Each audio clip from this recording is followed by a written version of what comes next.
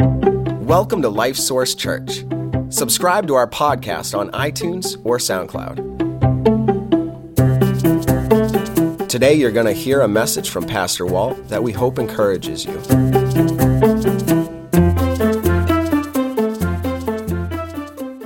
So how has your Thanksgiving weekend gone so far? Huh? Mine was pretty crazy. By the way, start off awesome here on Wednesday night, Thanksgiving praise service, candlelight testimony, part of that. How many of you here were here for that? Yeah, a bunch of you, and it was a great night, wasn't it? And then, of course, Thanksgiving came, and I'm running around. I have to get the football field ready in my backyard. Okay, so I did that. We played football game, and nobody got injured this year. That's a good thing. And my team did win. I don't know if it had anything to do with because I was on it or not, but we did win. Then there were 24 of us in the house for the dinner time, and of those, 11 are children 6 years and under. And so it gets pretty chaotic, a lot of, but it's fun, it's awesome. And then I, like a normal person, went to bed that night and stayed in bed all night and got up at a regular time in the morning. There were certain other individuals in my house, all of the female gender, who decided to get up in the middle of the night and go shopping. How many of you did something like that? Look at this. There's a bunch of you. Okay. How many of you actually ventured out on Black Friday? Okay. So that kind of thing went on, right? And so then yesterday, we have some guests that are staying with us. We're part of those number of people there. And we went to Boston, took them to Boston yesterday in the rain, and walked around Boston, and it finally stopped raining. It got cold. We had a really good time. Got back last night, and then my daughter Jessica, who's the one who just had the new baby, last night about 8 o'clock, all of a sudden she felt like she was having another baby because she had a kidney stone. And yeah, it was, let me tell you. And she went to the hospital last night, and eventually we got it back home, and seems to be level now. But anyway, life gets exciting, doesn't it? But it's good. And today I want to talk to you about something that really can be a great encouragement to us and help to us as we live our Christian lives. Christianity is different. Hi, Jess. I'm talking about you. I didn't see you were here. Okay. I'm going to take this moment. Can you stand up with our youngest grandchild here? Here he is, Cameron. And he was born a week ago yesterday, right? Yeah. So awesome.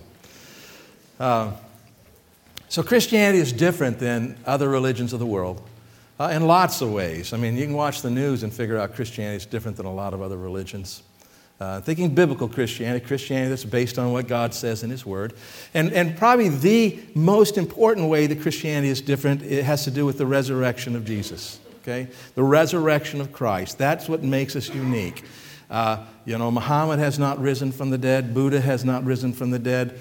Whoever these guys are that would have been the head of the Hindu religion, they haven't risen from they don't. But Jesus predicated everything He did on that. He said, I am going to die and I'm going to rise. And if I don't, then don't believe me, okay? But here's my evidence to you. And certainly, historically, we can go back and provide very solid evidence that He did indeed rise from the dead, just as He said, okay? So that makes a huge difference. Now, there's another truth, though, that separates Christianity, and it's related to His resurrection, and that's it. Jesus is still alive, okay?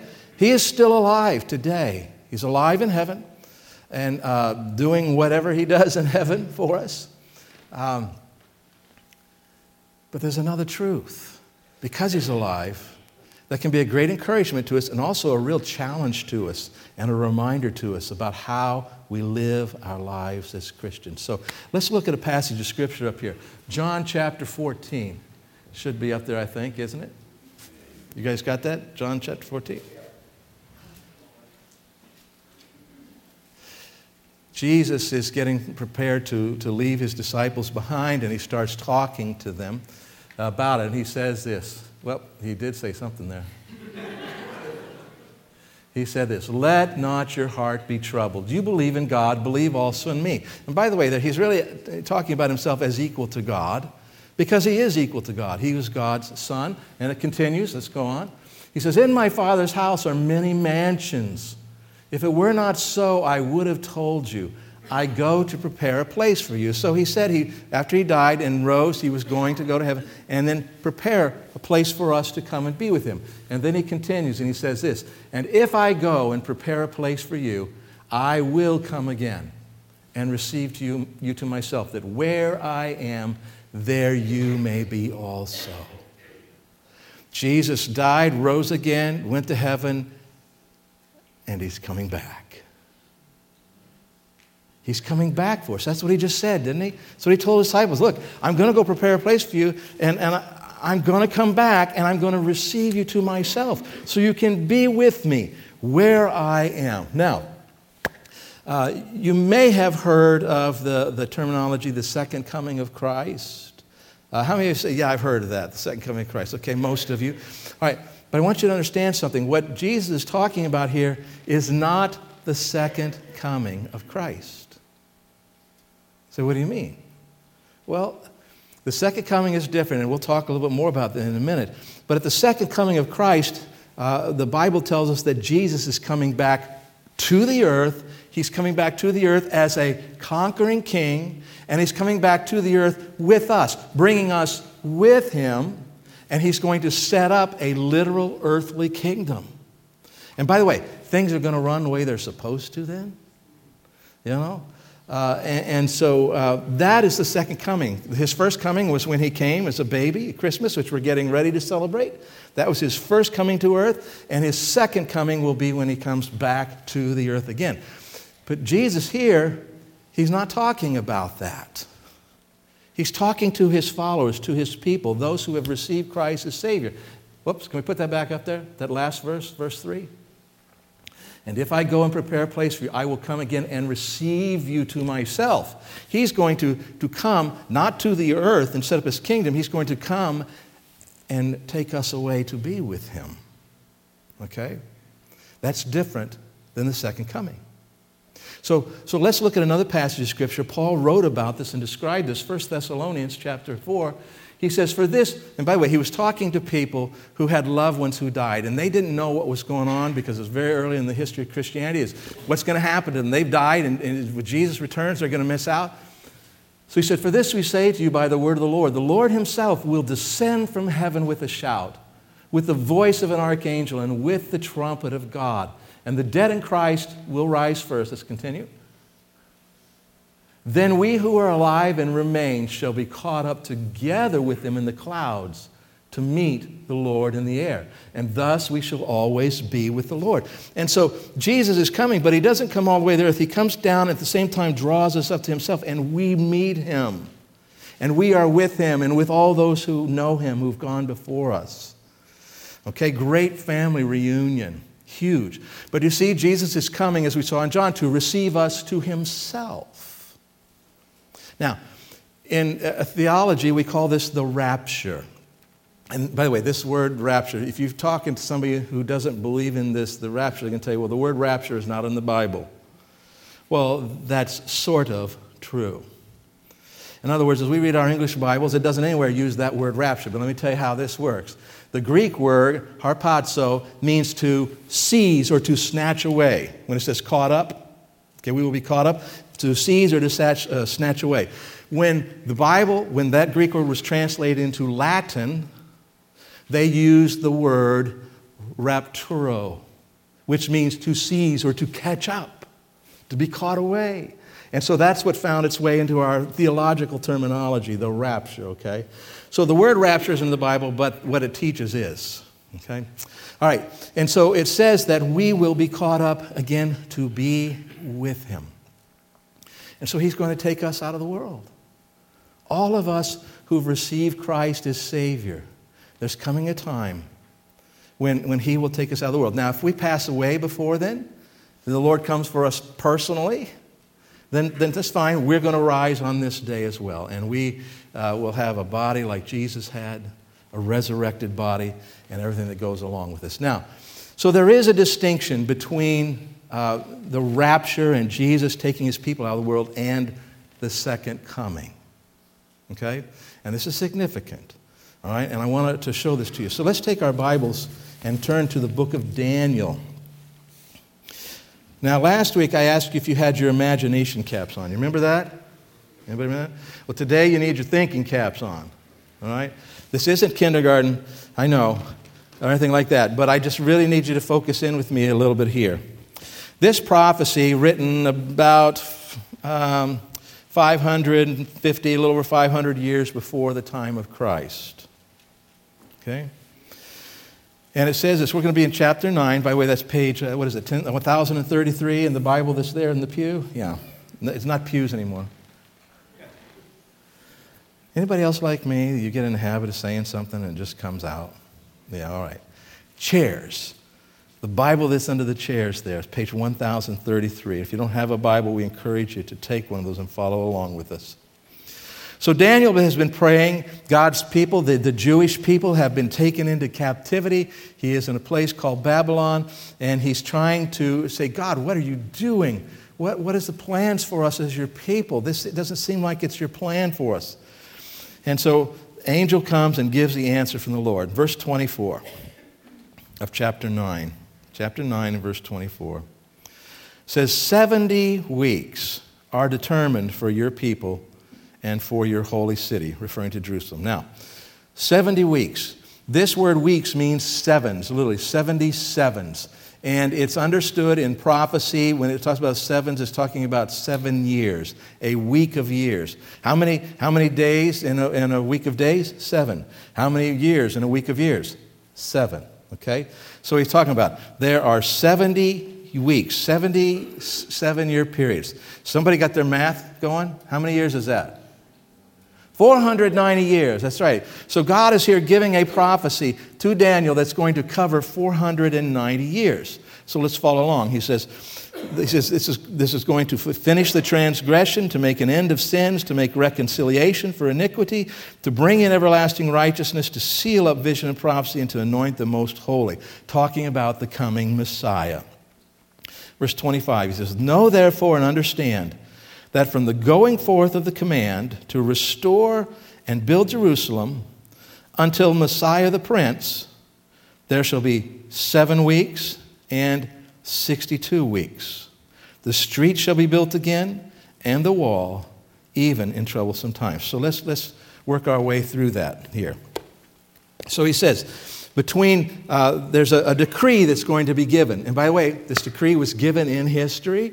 It was a decree that said the Jewish people could go back and begin rebuilding Jerusalem. Okay? We can nail that down when that was in history. And so he said, from that time till the rebuilding of Jerusalem, there is what did he say, 7 weeks? Let me look at it again, I'm sorry. Yes, there shall be 7 weeks and 62 weeks. So 7 weeks, 49-year period. From the time the command goes out that you can go and rebuild Jerusalem, 49 years later, that will have happened. Okay? And then there's another 62 weeks, and I think it's 434 years from there till the Messiah comes. So we add that up, that's a total of 483 years. From the time this decree was given in writing, like I said, we can establish this date in history, from that day all the way till the time when Jesus would come and present himself as the Messiah. 483 years. And by the way, we can do the calculations with all the calendars and what we know, and we've discovered that Jesus rode into Jerusalem on Palm Sunday, presenting himself as the Messiah, to the day, 483 years after that command was given. That's an awesome fulfillment of prophecy, isn't it? To the day he comes in. Now, so we are at 483 years, 7 years left. Verse 26, and after the 62 weeks, okay, so we have the 7 weeks, the 62 weeks, and he says, after this time, Messiah shall be cut off. That means he's going to be put to death, but not for himself. Did Jesus have to die for himself? No, who did he die for? For us, that's right. So the Word of God here, 500 plus years saying he's going to die. After this time period has come, he comes into Jerusalem, he is going to then die for us. And the people of the prince who is to come shall destroy the city and the sanctuary. The end of it shall be with a flood. Until the end of the war, desolations are determined. Bad stuff is going to happen. So there, when it says, and the people of the prince who is to come, this prince who is to come is the Antichrist. If you've heard of the Antichrist, okay? He is the one at the end of time who is going to stand in opposition to God in our world. But anyway, so the people of the prince, so Gentiles following the Antichrist will come. And in 70 A.D., Jerusalem was destroyed according to this prophecy. The Antichrist wasn't here, but his people were. You see that? It says the people of the prince who is going to come one day, those people will destroy Jerusalem. And they did in 70 A.D. Now, how many years was the prophecy for? What did it say? How many? 490 years, right? 77s. 490 years. But we have only seen 483. So where are those last 7 years? Well, let's look here. Verse 27, then he, talking about the Antichrist in the future, then he shall confirm a covenant with many for 1 week, talking about with the Jewish people. Someplace down here in the future, there's a 7-year period, and the Antichrist is going to sign a covenant or agree to a covenant with the Jewish people to be at peace with them. By the way, could you imagine a ruler coming into our world today who is able to unite Muslims, Hindus, Christians, or those who call themselves Christians? See, that's what the Antichrist will do. And he'll do is he will be a great man of peace. He will show himself to be a man of peace. And so he will sign this agreement for a week, for that last 7 years. Then it says this, but in the middle of the week, in the middle of this 7-year period, he shall bring an end to sacrifice and offering, and on the wing of abomination shall be one who makes desolate, even until the consummation which is determined is poured out on the desolate. In the middle of those 7 years, he is going to break that covenant and stand in opposition to the Jewish people. Okay? And this is all the stuff we read about in the book of Revelation. Okay, now, what I want you to see is this. When we look at history, Daniel gives this prophecy, 49 years till from the command to the Jerusalem rebuilt, the next 434 years to the coming of Christ who comes in on Palm Sunday, fulfilling this prophecy to the day. After that, Jesus dies. Jerusalem is destroyed. And Christianity is born. And so what God has done from that day back around, about 30 A.D., he has temporarily set aside his people, the Jewish people, and working through the church, working through Christians like us in the world, the body of Christ in the world. And so this is commonly called the church age. And for this time, this is what God has been doing. He's been working through the church. Okay? Israel pretty much went out of existence for a long time. They finally came back in 1949. But still, there's going to come a day. What I want you to see is this. God gave a prophecy of 490 years for the Jewish people. But only 483 of those years have been fulfilled. So there's coming a time in the future when once again God is going to be working through the Jewish people and through the Jewish nation. Well, do you know what has to happen for that to occur? Just like he temporarily set aside the Jewish nation and brought in the church in the church age, guess what happens to us before this occurs? Before he comes back and finishes up those 7 years with the Jewish people, the Jewish nation, he comes back and takes us out of the world. You see that? You understand what we're talking about here? All right. And so this is what's called the rapture. We have to be gone for this prophecy to be fulfilled. Because he's going to, once again, the Jewish nation will be the focus, not the church, as far as how God is working in the world. All right? And so we have to be gone. And so that is what we commonly call the rapture. John talks about this in the book of Revelation. The church age he talks about. And then in chapter 4 he says, all of a sudden he heard a voice that sounded like a trumpet. And it said, come up here into heaven. And immediately he said he was in the Spirit, and he was up there, and he saw the church in heaven. And this is before all this 7 years happened. So see, we are gone. We will not be here during that time. Does this mean that you and I will never suffer for being Christians? Doesn't mean that at all. Things could get really bad for us before it comes. So we're not saying we won't suffer any tribulation, but it won't be that. Because Jesus is going to come back and take us out of the world to be with Him. Turn to Acts chapter 1, page 1252.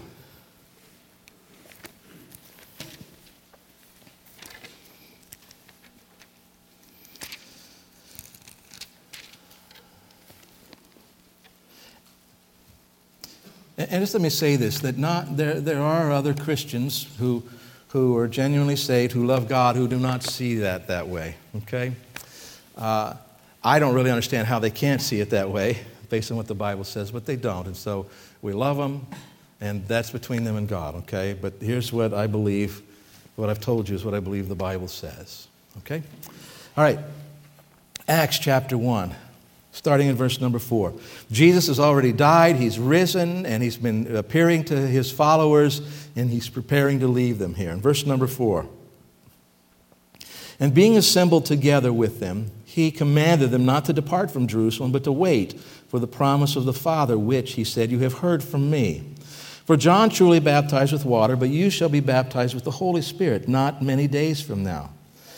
Therefore, when they had come together, they asked Him, saying, Lord, will you at this time restore the kingdom to Israel? Now, they were really asking, about something that was going to be the second coming. Because at the second coming is when He's going to restore Israel. And by the way, I didn't lay that out for you. Let me go back here. Let me go back, all right? 49 years, 434 years, the end of 483 years total. Jesus dies, rises, and then leaves the earth. Okay? Church age. It's going to come the rapture when He takes us out of the world to be with Him. 7 years of great tribulation with the Antichrist and all that the book of Revelation talks about. At the end of that 7 years, we find at the end of Revelation chapter 19, Jesus returns to earth. He returns as a conquering king and with us at His side, and He sets up this kingdom. So this is what they're asking about. Are you going to set up the kingdom now? No, there are other things have to happen first. So verse 6, Lord, will you at this time restore the kingdom to Israel? And He said to them, it is not for you to know times or seasons which the Father has put in His own authority, but you shall receive power when the Holy Spirit has come upon you. And you shall be witnesses to me in Jerusalem and in all Judea and Samaria and to the end of the earth. All right, so He's told them, go back to Jerusalem. You wait. The Holy Spirit's coming, and I have a mission for you. I want you to take the gospel to the entire world. All right, verse 9. Now when He had spoken these things while they watched, He was taken up, and a cloud received Him out of their sight. So obviously He's not setting up the kingdom now, is He? He just left. Okay? And while they looked steadfastly up toward heaven as He went up, behold, 2 men stood by them in white apparel, who also said, Men of Galilee, why do you stand gazing up into heaven? This same Jesus who was taken up from you into heaven will so come in like manner as you saw Him go into heaven. Jesus is coming back. He's coming back. He's coming back to receive His people to Himself, not all the way to the earth, coming back to receive us, and then at some point He's coming back to the earth to set up His kingdom. But what I want you to see is this. Here's the impression. These two, as it says, men are angels in white apparel. They're angels, and they're standing there. And I get it, right? Can't you get it? Here they're talking to Jesus, and all of a sudden He starts going up. You ever watched, when you're a kid, you let a balloon go? And you watch and you watch and watch, and it gets tinier and tinier and tinier and tinier, right? And you keep looking, and when you finally can't see it, you still look for a little while. Well, this is what they're doing with Jesus. What's happening, right? And then the angel says, why are you standing looking up in heaven?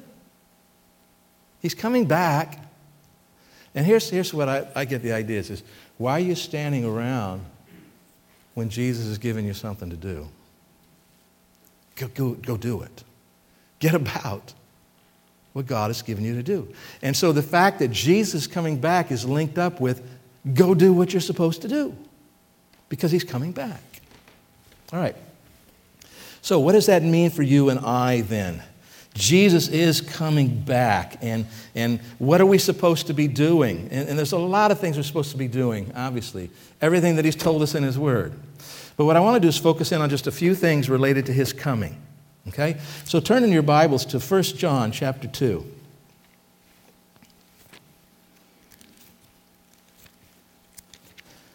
That's page 1400 in the Bible there in the chairs. Way toward the back of your Bible. 1 John chapter 2. And verse number 28. It says, and now little children. So John here is writing to God's people, to people who have received Christ as Savior. And now little children, abide in him, that when he appears we may have confidence and not be ashamed before him at his coming. If you know that he is righteous, you know that everyone who practices righteousness is born of him. Behold, let's jump to verse 2. Behold, now we are children of God, and it has not yet been revealed what we shall be, but we know that when he is revealed, when Jesus appears for us, when he is revealed to us, we shall be like him, for we shall see him as he is. And everyone who has this hope in him purifies himself, just as he is pure. So go back to verse 28. He says here that what he wants us to have is this: when we consider the Lord's return and think about it, that when he does return, that we would not be ashamed, but we would be confident. Not ashamed, but confident. Now here's the idea. As we look at this whole thing, he says we're going to become like the Jesus, and in the meantime, verse 3, we are to become more and more like him. Anybody know what's the nice theological word for becoming more and more like Jesus? Sanctification. Okay, that's the word. It means becoming more and more like him. And it says here that when we are confidently looking forward to the Lord's return, it motivates us to become more like him. By the way, we do three things around here. We surrender to the Lord, we grow to be like the Lord, we tell others about the Lord. This is referring to that middle one. We grow to be like the Lord. And the idea is that knowing that he is coming back should motivate us to work on growing to be like the Lord. Motivate us to become more like Jesus. And when we are living that way, we are confident about his return. Okay, we're confident he's coming. This is cool. This is awesome. But if we are not, what if we aren't taking it seriously? What if we're just bumping along through life doing whatever we feel like doing? He says when Christ returns, we will feel ashamed. Wow, because I tell you what, you think when all of a sudden you hear the trumpet and out of here you go, and then there's Jesus and you're in with all, you think it'll be very real? Wow. This was really real, and I didn't take it seriously. I feel ashamed. You see, that's what it's talking about here. And so we want to take this seriously, our walk with the Lord and growing to be like him. Take it very seriously so that we will not be ashamed, but confident at his appearing. Turn to Titus chapter 2. It's page 1370. Titus chapter 2. And verse number 11.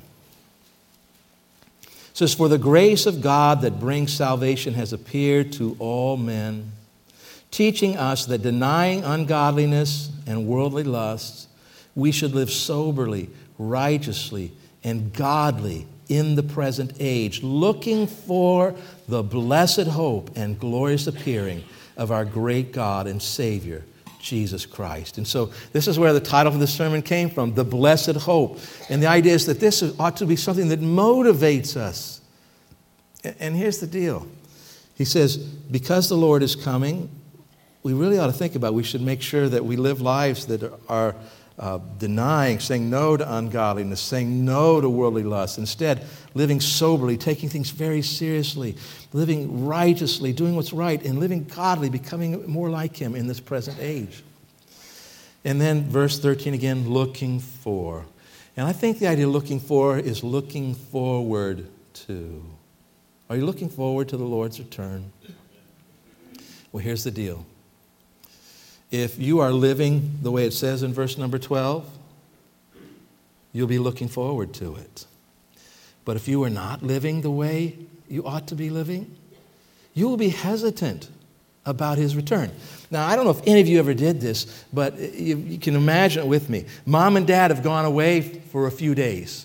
You're not sure quite how long, but you know for a few days, and they're coming back at some point, and so you decide to throw a huge party. All the stuff that goes along with the huge party and the mess and all this kind of stuff, and the party's over, and all of a sudden you start thinking, Mom and Dad are coming back. Will you be just full of anticipation that they're coming back?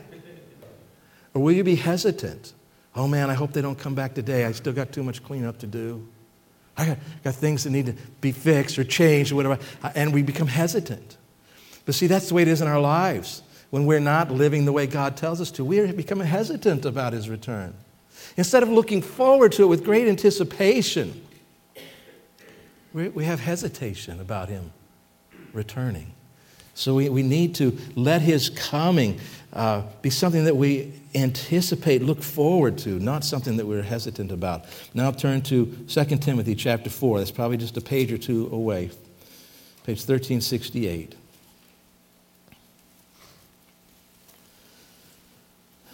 Paul here writing to Timothy. Paul is sitting in jail. Paul is not coming back from this one. He is going to be put to death. He's pretty much aware that he's going to be put to death. And so he's giving some final instructions to Timothy as well as talking about his own situation.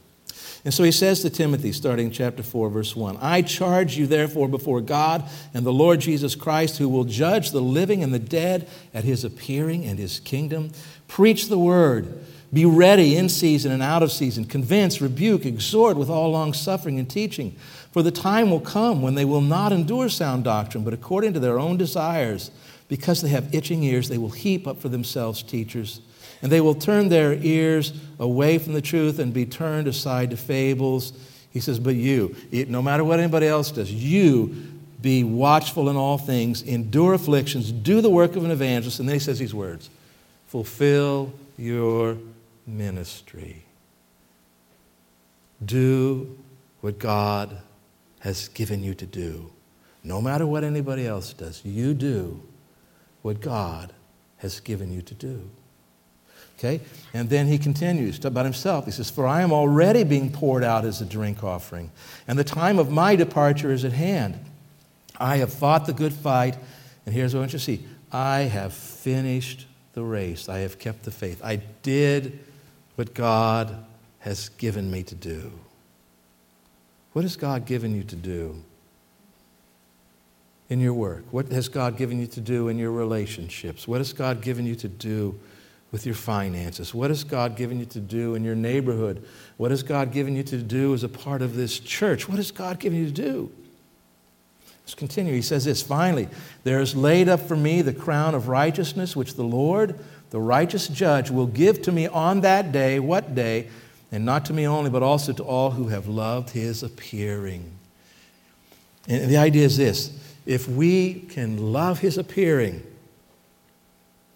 our lives will be like this. We want to look forward to his return so that there will be very few I should haves, I could haves, but mostly I dids.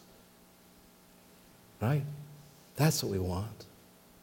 If we love his appearing and look forward to it, it should change the way we live so that we don't have very many I should haves. I mean, we're going to have some. We aren't perfect, right? And not only I did what I should have, but what could I have done? No, we're going to think about that now. What can I do? What could I do? And serve the Lord with it. And so that when he returns, we, like Paul, like Timothy, fulfill your ministry. I finished my race. I did what God has given me to do. And so I love the idea of him coming because I've done what he's given me to do.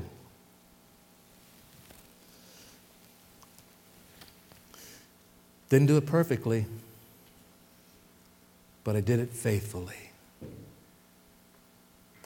So what would What's in your life that maybe needs to change? Maybe you need to receive Christ as Savior and you're unsure about that. Use that communication card in the pew to tell us that or talk to us about it. And what if as a church, we really began to get a hold of, wait, Jesus is coming back for us. He's coming for us. And at that point, we're going to be done. There's nothing else we can do. Let's live in such a way that we will not be ashamed but confident when He comes. Let's as a church, let's make sure we're living in such a way that we don't have any hesitation about Him returning. We're ready. We're looking forward with anticipation to His coming. And as a church, that we won't have a lot of, wow, we should have or could have, but a lot of we did. We did. Let's pray. Father, thank you for the promise of your Son's return for us. I pray, Lord, we will look forward to that and let it motivate us to live lives that are the kind of lives you want us to live, the kind of lives that you've called us to live, the kind of lives where we've been faithfully doing those things that you've given us to do. Thank you that you are going to come for us. We look forward to it. I pray it in Jesus' name. Amen.